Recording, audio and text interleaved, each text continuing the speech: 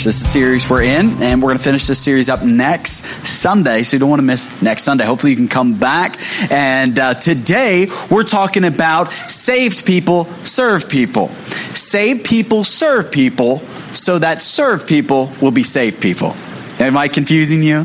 I hope so. Let's try it together. Here we go. Let's say it together. Saved people, serve people, so that served people will be saved. That's really why we serve. At the end of the day, our series entitled, I Love My Church, is not really saying I love the church as in a building or programs or preaching. What we're actually saying is we love people. That's really what we're saying.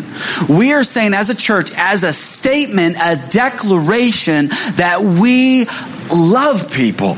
And our church, we try to go to the extremes to show it. We're not a very big church. We're not a church that has a lot of funding or anything. We're really in startup mode, and God's doing some incredible things. But there's one thing. Other churches may have a better worship. They may have better children's ministry, better greeting, better coffee, better muffins. But one thing that we can out better any other person, if out better is proper grammar, which I know it's not. For all of you English majors and minors, you're like, I just can't listen. Just know the fact is we can outcare anybody else.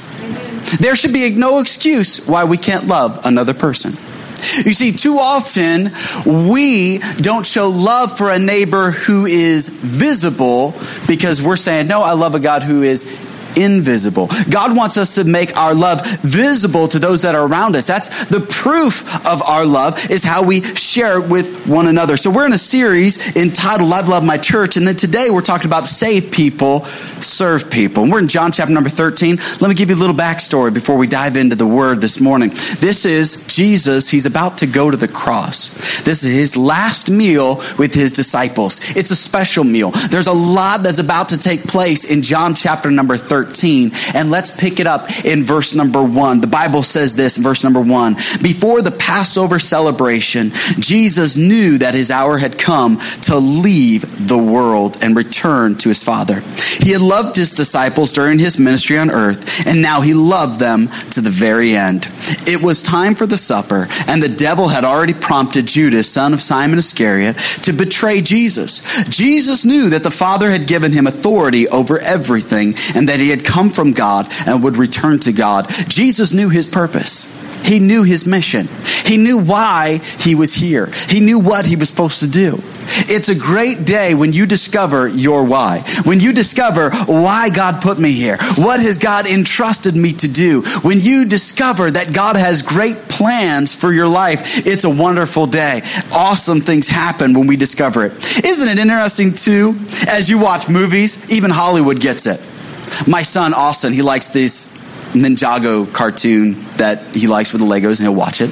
And he'll come up to me, he'll say, which ninja are you? And I was like, okay. And I have to remember one of the little ninja guys. And I think there's Kai and Cole and others, Lloyd, and things like that. So I have to pick a ninja. And he's like, no, don't pick that one, because that one has not unlocked his true potential. I said, oh my goodness, you're 5. And he's coaching me on unlocking my true potential. But then isn't it interesting, if you watch the movies, and if you watch the old Matrix movie, Neo that didn't unlock his true potential until he discovered who he was. You know, as a Christ follower, until you discover your identity, you've not unlocked your true potential. You see, Jesus, he knew why he was here. He knew when he was supposed to do what he was supposed to do. He knew. Do you know this morning why you're here? Or are you just kind of going through life? Just kind of existing? You see, God has more for you. God is so much more.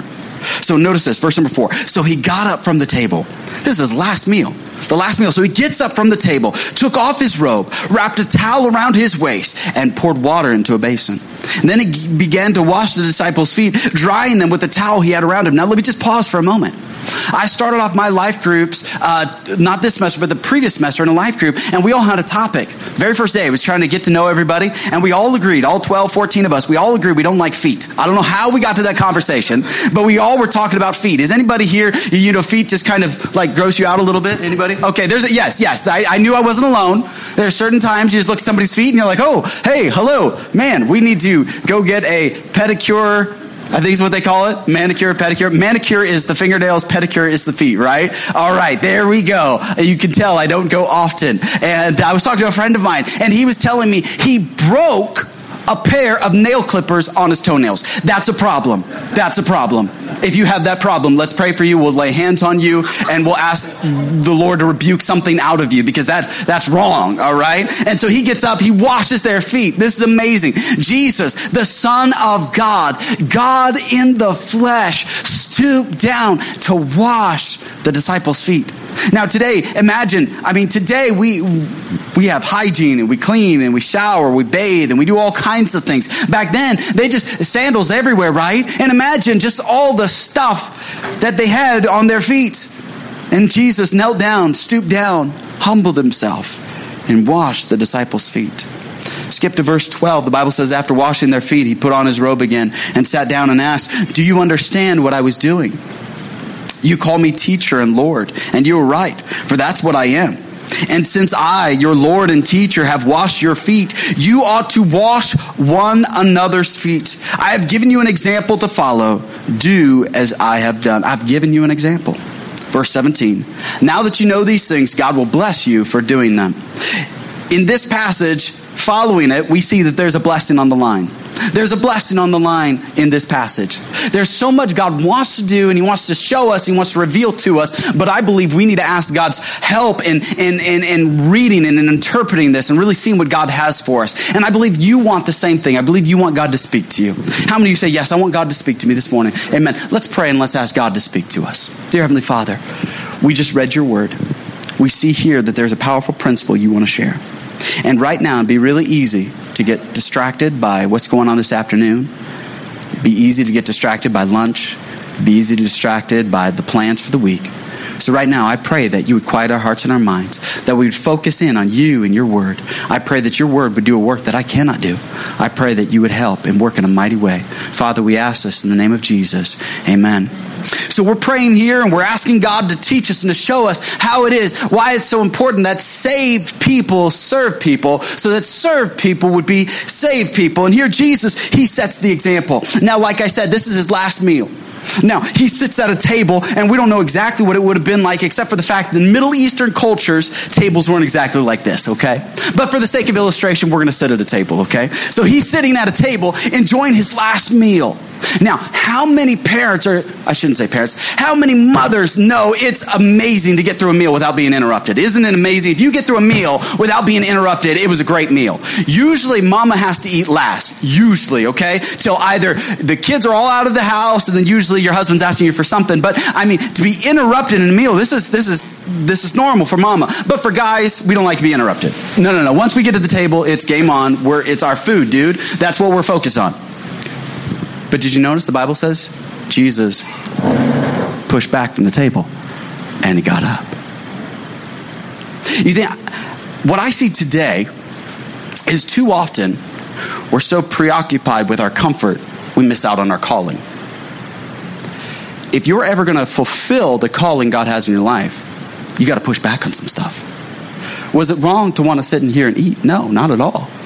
This was his last meal. Come on. This is the last meal he's going to eat before he goes through, quite literally, hell on earth. It would have been really easy for Jesus to justify the fact why he should sit down and continue to eat. Why he should, hey, John, lowest on the totem pole. Because typically when you walk into the room, the lowest on the totem pole would wash the feet of everybody. But you remember the disciples, they had the argument, Jesus, who is the greatest in the kingdom? May we sit on your left hand or your right hand? They have this argument. So all of the disciples thought they were the greatest. So none of the disciples ponied up and they decided to wash to wash the feet. No, Jesus pushed back from the table, stands up, even though this is his last meal, even though he had every right to sit there and enjoy the meal, enjoy the time, he pushes back. I'm going to tell you, church, too often we come to church with a posture that says, recline and receive. We come into church, we sit down, and we want to make sure the worship fits our style. We want to make sure the seats fit our behinds. We want to make sure the preaching stays under 27 and a half minutes, because if it goes longer than 27 and a half minutes, guess what? Our brains check out, and we want to make sure the temperature's just right. We want to make sure everything's just right, because if it isn't, I'm just here to recline and receive. Because in that culture, that's what you would do. I've eaten at an Ethiopian restaurant here in the area, and they have two sides of the restaurant. You can go to one side where you sit down at a table and then they bring you your Ethiopian food, or they have the other side. And I told my wife, we need to eat over there because you get to lay down on a cushion. They have a little table and you kind of recline and you relax. And it's kind of like Friday night watching Netflix. You know, you got your popcorn, you got your Dr. Pepper, and you're sitting there, you're relaxed, you're ready to watch some TV and just check out. And that's what the disciples were doing. And I think too often that could be our posture when we come to church. Our posture can be that, hey, I'm just here to recline and receive. What do you got for me today? I hope it keeps me awake. I hope the music's better than last week. Man, it was off key. Worse than that, the speakers didn't even work, so it wasn't just off key. It didn't work at all. So if you just noticed it was off key, then we're doing a lot better than we thought, you know? And so if you come with that posture, that reveals a lot about us, doesn't it? But Jesus said, hey, look, I'm the Son of God. I have every right, but guess what? I'm going to push back on my right. I'm going to push back on my comfort. I'm going to push back on my posture. Because that's exactly what he said in verse 4. So he got up from the table. Hey, this morning, some of you, you're sitting at the table. And I love the fact that Jesus invites us to the table. Isn't that incredible? Like if we just stop there for a second, that Jesus actually invites us. I used to go to this Christian camp. Before we'd eat, we'd sing this old hymn. It went like this. Come and dine, the master calleth, come and dine. You may feast at Jesus' table. And I won't sing the rest, it's bad. But we had to sing it every time we ate. And I loved it. I thought this is great. We eat before, we get to sing before we eat. And it was just this invitation. But really, that's the invitation that God gives to us. It's the invitation to come. It's the invitation to sit. It's the invitation to enjoy. But guess what? Many of us are like the old hymn. My house is full, but my fields are empty. Many want to stay around my table, but who wants to work in my fields? You see, for the church today, it seems to me we've got a little issue. It seems to me we've got a little problem where 80% are fine with 20% working. Where the 80% come in with the posture, hey, the songs better be good, the AC better be turned up, the heat better be good, children's better be rocking, and man, all these things better happen because I'm here to just receive. Pass the plate, yeah, I'll put a 20. Just to receive. Oh man, that preacher, he's not real deep. I need some deep stuff. I need some meat, man. I need some protein. Excuse me, how long you been a Christian? 25 years. Okay, and after 25 years, you haven't learned to feed yourself yet? You still waiting on the pastor to feed you? Hey, my mama stopped feeding me when I was about 18 months old. Because the stuff she fed me was gross. It was blended, mashed up, it was green. You want to eat that? You see, that's the posture little babies have, little baby chick they have. They're just waiting for mom to regurgitate some food in their mouth. Is that what we're here? Now, I get it. Every Sunday, we got to open up the word. We should be able to receive something. But sometimes we can come into church just kind of like, all right, what you got for me today, preacher man? Man, you better give me something good, something deep. Better be some Greek in there. I don't even understand Greek, but I want some Greek today. I mean, you don't know a Greek salad from a regular salad, but yet you want a Greek in church? I mean, I don't get you. And you want some Hebrew? I don't even know Hebrew. Are you kidding me right now? What are you going to go order something in Hebrew? You're going to go talk to somebody in Hebrew? You got to have it in the Hebrew? Now, I get it. I took Greek in college. I paid a lot of money to learn some Greek. I don't remember any of it. I want my money back. But you know what? I know some Greek. You need some Greek. We can give some Greek. To be a servant means doulos. You know what doulos means? Slave. There's your Greek. God bless you. I hope that helps you. You see, a servant was a slave. Oh, we don't like that, do we? Oh, if you want some Greek, I'll give you some Greek. It meant to be a slave. It meant that you're God's property. Wait, no, we don't need Greek. Who needs Greek? I know. You see, when it comes down to serving, Jesus said, I'm going to push back on my right, and I'm going to have a posture that says, I don't have to serve, but I will serve. You see, sometimes we come to church and we see God as the producer and the church as the provider. And it just kind of get passed down and we're just here to receive. But God's saying, when are you going to come with a different posture? When are you going to come ready to serve? Their position, though, their posture was recline and receive, but their position was to consume and complain. Consume and complain. You see, when it's all about us as consumers, of course we're going to complain. Of course, we're going to say, oh, I want this and I want this. And this is where we get church hoppers today. Well, if I don't have it just like this and I want a message like this, and guess what? No, we will focus on 20% that's negative and we'll miss the 80% that's awesome. I'll tell you this, every church has a 20% that just stinks. Every church has got 20%, and you can find the 20% that if you major on that 20%, yeah, you're going to leave. You're going to hop from church to church. You're like, oh, can't find a perfect one. No, that's what we said last week. No perfect people allowed. If you think you're perfect, well, don't come to our church. We know we're messed up. We know we got issues. So when it comes here, Jesus is saying, hey, don't have a posture that says I'm here to consume and then complain. Well, we say it like this. It's not about you, boo. Would you touch your neighbor and say, it's not about you, boo. It's not about you, boo. It's not about you. You see, when you come to church, you're saying, hey, it's not about me. So guess what? If the coffee wasn't exactly 120 degrees like it is at Starbucks, and I kid you not, it's 120 degrees when you get your coffee at Starbucks. And you say, it's not exactly 120. It was 95, a little lukewarm. That's not how I like my coffee, because that's not how God likes his coffee. Lukewarm, he spews it out. It's either got to be cold, iced, or hot. Don't give me into this lukewarm coffee. Or you say, man, these muffins, I'm tired of these gluten-free muffins. Well, we're trying to worry about your health, okay? Forgive us for caring about your health and feeding you gluten-free muffins. All right? And so you say, I need some donuts. Okay, well, I'm sorry about that. We got gluten-free muffins. Enjoy, okay? And so we look here and we step back and we say, we're not just here to consume. We're here to say, God, what do you have for us? So we're pushing back on what we think we want. Let me ask you a question. Parents, grandparents in the room, do you remember all the times you reminded your children to put their dirty clothes in the laundry hamper, to make their bed, do their homework, and brush their teeth? I mean, I bet every parent, every grandparent has said it 100, maybe even 100,000 times. Did you brush your teeth? Did you wash your hands? Did you make your bed? Did you do your homework? You just did it, and then one day, you almost had a heart attack. Why? Because you walked past their bedroom and you stopped. You know why you stopped? The bed was made, and you didn't have to remind them. Oh, what now? Another time, you're walking by the bathroom and you look in, it's bedtime, you look, they're brushing their teeth, about to save you some money on that dentist bill. Amen. Glory to God. That's exciting. You walk by another time and it's a Friday afternoon and you think they're going to go out and have a good time with their friends. They're sitting there doing homework. You think, oh my Lanta, this is incredible. They're doing their homework. And then the wife looks over her husband. He's putting the toilet seat down. He's putting the laundry in the laundry hamper. He's washing the car. He's fixing the gate. He's painting the house. Oh my goodness, we've had salvation has come to the house today. You're excited. Why? Because what's happened? Maturity is about moving from I have to be reminded to I do it on my own. Did anybody remind Jesus to wash feet? What does spiritual maturity mean? I do it. I don't need to be reminded. You see, we got a church filled with good people, and I know you people, you'll serve. But here's what I got to say. Many today, this is your attitude. I'll serve, Pastor, you just got to call me. Wait a minute now, why I always got to be calling you? Why I always got to be texting you? Why I always got to make sure you show up?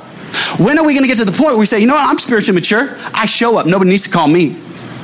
I'll be there. You don't need to call me. You don't need to send me an email. I said I'll be there. I will show up. I said it. I'd be a part of that ministry team. I will show up. Nobody needs to tell me because I'm spiritually mature. I am growing, and a sign of growth is I don't need to be reminded anymore to do what I know I need to do. I don't need to be reminded to open my Bible and read it for myself. I don't need to be reminded that I need to be at church. I don't need to be reminded that I need to serve people. I don't need to be reminded of these things. Guess what? I do it because I am growing in my spiritual walk. You see, too often we think growth is all about head knowledge, but you'll see all throughout the gospel, all throughout Jesus' teaching, he said, guess what? You want to see growth? It's really when you put it into practice.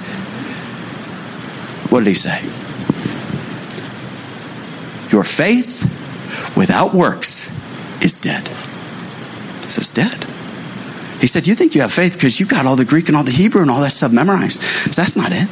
It's when you put into practice these things. When you say, you know what, I don't need to be reminded. I just do it. It's a sign of spiritual growth where you don't have to constantly be reminded. So first of all, we see Jesus push back. Notice continue, verse number 4. Very next part of the verse, he says he took off his robe. Now this has some deep significance. Jesus taking off his robe. This goes deep. The Bible says that Jesus, he humbled himself and became a servant. And he even humbled himself to the point of death, even taking the cross. This has this idea that it takes real humility to humble himself. You see, he pushed back, but then he put on a towel. meant he had to take off his robe. The robe that he had, get this now, church, the robe that he had, you would wear a tunic and then you'd wear this outer type vest type tunic. And that would be two things. That outer tunic would keep you warm in the winters because of the desert, arid climate. It would drop and it'd be really cold in the morning time. So you'd wear that to keep you warm, but then it'd also protect you from the heat. But the thing was, with that outer tunic, it was really cumbersome. It was hard to work, so you would take that off. And so Jesus took that off. It was the robe that the centurions, they're going to fight over in a few hours. They're going to gamble for that robe. It was a valuable robe because the Bible says it didn't have any seams. Now, whenever you have a shirt or a piece of clothing, the less seams, the better the manufacturer. The less seams. I don't know if you knew that. But when you have a bunch of seams everywhere, it's cheaper manufacturing. But when you have a garment that has less seams, it's more valuable. So Jesus, the Bible said, they didn't have any seams. This is a coat that his mom may have worn for him, so it's very valuable. And so this coat, he takes it off. When you serve somebody else, it's going to take some humility. You may have to take some things off. It may be, you may have a position. You may drive a nice car. You may live in a big house. You may have a great bank account. But guess what? There's some times you say, hey, I'm going to push back and I'm going to put on humility. I'm stepping into the character of Christ, where guess what? He put on the robe of humanity because he was in deity. But he said, hey, I'll step into my humanity. I'll humble myself and I will serve. You see, Jesus, he had to take off his robe. You see, there's a lot of things that get in the way of us serving Jesus. Real practical. Here's a couple things that get in the way of serving Jesus. Many of us would say, I just don't have enough time. I just don't have enough time. There's just not enough time to serve Jesus. I got time for Candy Crush. I got time for social media. I've got time for my apps. I've got time for Netflix. I've got time to watch lacrosse, but I just don't have time to serve. I don't have time to make coffee, to greet, or to usher, or to sing in the worship team. I just ain't got that kind of time. It's funny, isn't it? That Jesus didn't have a lot of time either, did he? He has a few hours. And those few hours, he said, this is the most important thing, that I wash some disciples' feet. Like, who's going to remember that? Like, honestly, I bet the disciples were sitting there because it was such a common cultural norm to have somebody wash your feet. I don't think they thought 2,000 years later that somebody in San Jose, California would be talking about this instant of foot washing. But yet there it was. We're talking about it. A little thing can go a long ways. You don't know the impact one small little gesture can have. I was at a memorial service for one of our church members yesterday, and we were talking, and everybody after the end of the memorial service was talking about the Father, and everybody went up one after another person, and I was amazed. And there's an organization here in the area, it's called City Team Rescue Mission, and for 20 years, this retired colonel would deliver bread to City Team Rescue Mission. Every day he was there dropping off bread, every day. They said for 20 years he did this. And then one gentleman, he walked up, an elderly gentleman. And this elderly gentleman, you could tell, was struggling to keep his composure. And he said, I got to say this about the colonel. He said, one summer I spent out there with the colonel in Florida. And we weren't too far from Cape Canaveral. And so the colonel said, hey, tomorrow morning we're going to watch a shuttle launch. And so tomorrow morning you need to get up early. And so he says, I woke up at 4:30 thinking the whole family's going to go and watch this rocket launch. This is going to be great. Who gets to see a rocket launch at Cape Canaveral? How awesome is that? And this is the colonel. He can get a special access. And he goes out and he noticed that, no, it's just me and the colonel. And the colonel said, no, we're just me and you. We're going to go and we're going to watch this rocket launch. He said, that was 50 years ago. And that's one of the memories that stayed with me about the kindness. A small little gesture, a small little act, maybe just changing one diaper, maybe just greeting somebody, maybe just hugging somebody, maybe just handing a bottle of water, maybe just handing an offering envelope, maybe just handing a bulletin, maybe just singing a worship song. You don't know the impact that can have for generations, but you've got to be willing to say, hey, I'll give up some time. Not only do we have time, but then also talent. Some of us think, oh, I just don't have talent to serve that. I just don't have talent to do those things. Let me ask you this. How much talent does it really take to stack chairs? How much talent does it really take to set up? How much talent does it really take to watch children? How much talent does it really take to go in and tear down? How much talent does it really take to make coffee? How much talent? Wait, stop. It does take talent to make coffee, actually. Let's stop there. Yes. We want talented people. We like good coffee here. If you don't have good coffee, we are not awake. We are not alive. We are not alert. So please, only baristas allowed to serve the coffee. But anything else, we don't need the talent. We just need you to show up. We just need you to be there and be a part of what God wants to do. So stop looking at it and say, I'm not talented. Hey, for the first year and a half, I led led worship in this church. You say, what are you talking about? Yes, it was bad. We didn't grow. I promise you. It was terrible. But I would sing in the worship team because they needed some extra voices. And I would just sing. Why? Because we just needed somebody. And I didn't care. I was like, hey, I'll just sing Joyful Noise to the Lord. I'll be a part of that. Man, I would work nursery. I would teach. I would do anything in this church. Why? Because I love it. I love serving. And I hope that's our attitude. They would say, hey, anything? I'll do it. The other excuse that sometimes gets in our way is training. And you're right about this one. Our church does a terrible job at training. We do. We're going to step that up. That's going to change. Matter of fact, on September 9th, right here, we're going to be doing Chick-fil-A lunch for everybody. And we're going to do a bunch of training. Because we do want people trained how to be effective. We do want people to be trained how to greet and how to welcome people. How to not walk up to somebody that's their first time in church and say, we just want to love on you. You know, that sounds really creepy, especially if they're a female and you're a male usher. I just want to love on you. Oh my goodness. Lord, no. Where am I? This is not christianmingle.com. That's not here. Some of our Christianese just gets us into all kinds of mess, all right? And so we need some training sometimes. But there's some things we got to watch. So you see, first of all, Jesus, he pushed back. He put on. Notice verse number 5. It says, and he poured water into a basin. He poured out. He poured out. It's going to take something when you're to serve. It's going to cost us something. And it'd be easy to look at those disciples, them scuzzy feet, stuff under the toes, in between the toes, green stuff growing. Man, Matthias, what is going on with your feet, man? How many bunions can you have on a feet? My goodness, that's bad. You can't pay me to touch that. Jesus doesn't do that. It's interesting. Do clean feet need to be washed? I know it's a rhetorical question. No. Only dirty feet do. And I think sometimes we can come to church and say, oh, I'll serve that person. That person looks really good. I want to serve that person. Oh, that person. Yeah, I'll serve that person. I'll wash that person's feet. They got really nice feet. Yeah. But they don't need their feet washed. It's the addict who needs their feet washed. It's a single mom who's really struggling to make it and needs their feet washed. It's the person who's just gone through the divorce. They need their feet washed. It's the person who's struggling to raise their children that they need their feet washed. It's the person that's down and out and depressed and discouraged and not sure if they should keep going in life. That's the person that needs their feet washed. It's the person that maybe they're a Fortune 500 company and they're the CEO. They still need their feet washed. It's not just the down and out. It's anybody that we see. We see that God's put them in our path and we're going to serve them. We're going to wash their feet because it's the people with dirty feet that come to church. It's the people with messed up lives that come. And they need the hope of the gospel. And it's up to us to pour out. It's up to us to say we care enough that we'll give, we will serve, we will go, because that's what makes the church different. There's a whole lot of churches in San Jose, and we may not be able to compete with them, but we can out-care those churches. We can out-love, we can out-serve, we can out-go, and we can out-give. We can love our community, and we should love our community. Shouldn't we, church? Amen. But too often, we're looking for beautiful feet. We're looking for the pretty feet, the cute feet, the feet that they're all cleaned up, manicured nails, all perfect. But God's called us to go wash some feet that may not be all that beautiful. But yet, you and I get to be a part of making the feet better. Isn't that the power of the gospel? That we get to be a part of seeing that life transformed?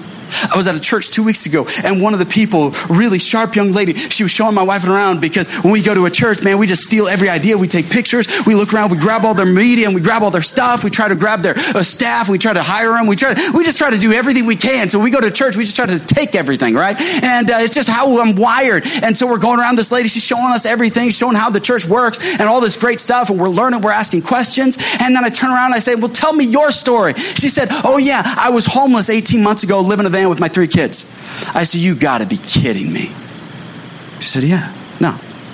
Because of this church, I'm not homeless, and I live in a van with my 3 kids. It was incredible. You would have looked at this person and thought, man, this person's like amazing, sharp, well-dressed, upstanding, clean feet person. But 18 months ago, feet probably weren't so clean. You see, that's what's exciting about serving.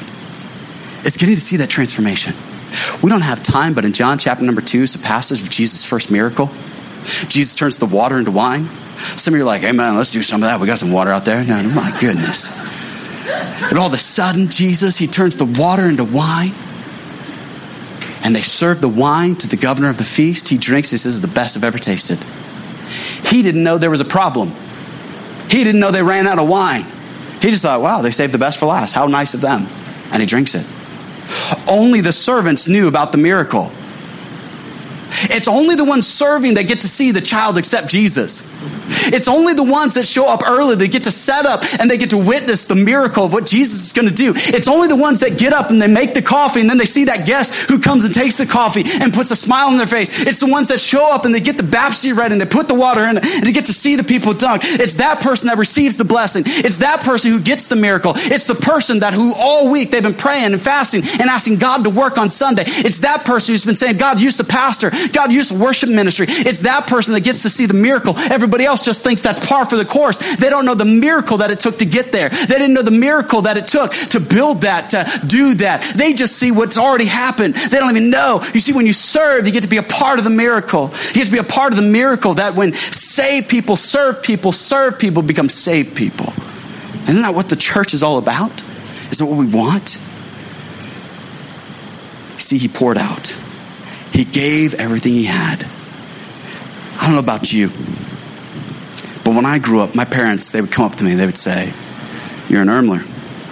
That stands for something." Any parents, you have that conversation with you? You go to your children and say, whatever your last name is.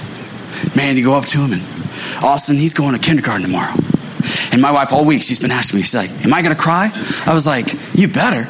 What kind of mean mama doesn't cry when her kindergarten goes off to school? My goodness, you better cry. I might poke you with a little pin and make you cry. You got to cry tomorrow, okay? On cue, you better cry, all right? And I'm going to photograph it that you cried." It's like, heartless mama. No, she's not. Of course she's going to cry. I'm going to cry. Man, I'm going to have so much tissue. Austin's going to school. But we're talking to Austin. We're trying to prep him now because Austin's he's a special child in many ways. I pray that you would pray for him. He's only 5. The other day I did something and he looked at me and said, "Oh, what a shame." I said, "Oh my goodness, he's 5." And he looked at me, "What a shame. Have I wasted my life? Have I failed you in some way? Have I let down your standards for being a father? You know, what's going on?" You know, it was just something that happened. And it just comes up this way. So you just got to pray for Miss Kim. Miss Kim is going to be his kindergarten teacher. And so we're praying for her. But I'm prepping Austin. I'm saying, "Austin, now you represent our family." And Miss Kim lives with Pastor Wes, and he'll know what a terrible father I am. So Austin, for the love of God, please behave tomorrow at school. Please don't use any of your mom's curse words. I'm just kidding. Why? Because it represents my name. But think about this. You and I, we represent the name of Jesus. If you've received Jesus in your heart, and if you were what we call born again and received him into your heart, then guess what? You represent the name of Jesus Christ, the King of Kings and the Lord of Lords. And so everywhere you go, he goes. And everything you say, he says. And everything you do, he's doing. And you're a representation of him. So when you go somewhere, you do it in the name of Jesus. When you serve, you do it in the name of Jesus. When you love, you do it in the name of Jesus. And when you give a hug or when you give something, when you do something, it's in the name of Jesus that you did it and you serve. So when you pour out, remember, I'm not doing it just because of a church. I don't do it because this is what Southridge does. It's what Jesus does. This is the example of Jesus. It's what every Christian should do. Every Christian who is saved should serve. And if you're not serving, get on a ministry team and serve. You say, why? Because I believe this. This is what I believe. I believe when you join a ministry team, it's not just so we can add ministries and add programs and have more staff and, ooh, look at us. We're growing. We got all these people. That's not what it's about. I'm trying to get you into a lifestyle of serving. That everywhere you go, you serve. That you go to a restaurant, there comes a couple out, you hold the door. You do something kind. Or you see somebody and they're in the grocery store and they're short 20, where you're there with the 20 to pay for it. And you see somebody who's struggling with your child and you can encourage them, say, hey, don't worry. You keep staying at it, Mom. Stay at it, Pop. You're going to do all right. You're going to be all right. It's going to be okay. And you serve others. When somebody's car breaks down and they have a flat tire, and even though they have a Raider sticker, you still stop. You still pull over and you still serve them. You just pray that they will repent and they will love the 49ers in the process. But you still serve. But what happens too often is we're looking for nice feet instead of just saying, freely I have received, freely I give. I've received so much. Why give so little? Jesus poured out So it's up to us to pour out. You see, when we pour out, God can pour more in. You see, serving is not an imposition on my calendar. It's an invitation to my calling. It's not an imposition on your calendar. Oh, it's Sunday. Man, I got a text. I got an usher. Man, we're already late. Forget it. I'm watching golf. Don't do that. Don't do that. Oh, man, unless they put me in charge of a ministry, I ain't going to serve. Come on, start somewhere. Serve somewhere. Jump on and help out. I worked at a Christian camp. We would do this tug of war thing. You got to help me close. Everybody, let's stand while I finish this up. And man, we would play tug of war, and it was the whole camp. You would get a couple hundred people on each end of the rope. Is a huge rope and big old barn, and they would pull. And I would see kids give up. I say, don't give up. Jump on the rope and help pull. That's how you're going to do it. But too often we're guilty of watching 20% do all the work. So we're asking church that saved people would serve people. We started saying it like this, though. No strings attached. We serve, not so we can get a pat on the back. Last month we did Laundry Love.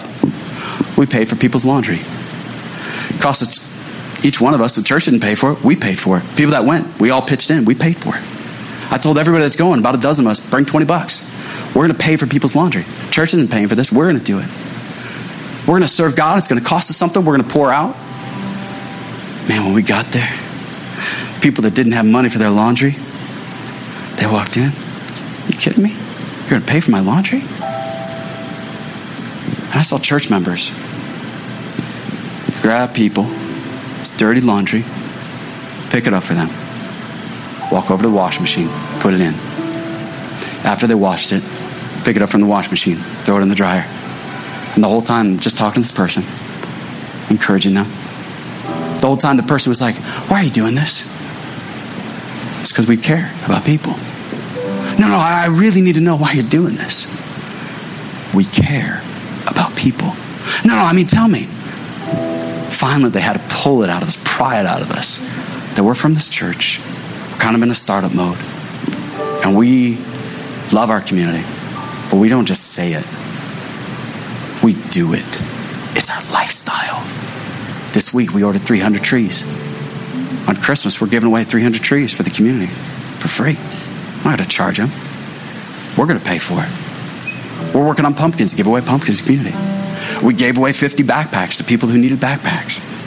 That's the heart of generosity. But it's not just something the church does. What can you do? Church, our country right now is in chaos. Charlottesville, what happened there is sad, tragedy. Wouldn't it have been different if one person said, I'm just going to serve that person? Wouldn't your family be different, husband, if you just served your wife for no reason? Wife, if you just served your kids for no reason? Not because they got to make their bed or they got to do something, you just did it. Wouldn't it change your workplace if you just served your employees for no strings attached? It's just what you do. You just love Jesus. Wouldn't it make a difference in our church if you just showed up and just said, I just serve people, I just love people, give people hugs, high fives, and let people know that Jesus loves them and cares about them? How to make a difference? It would make a difference in our city. Our country needs it. Serving is so great. Save people, serve people, so that serve people, we save people.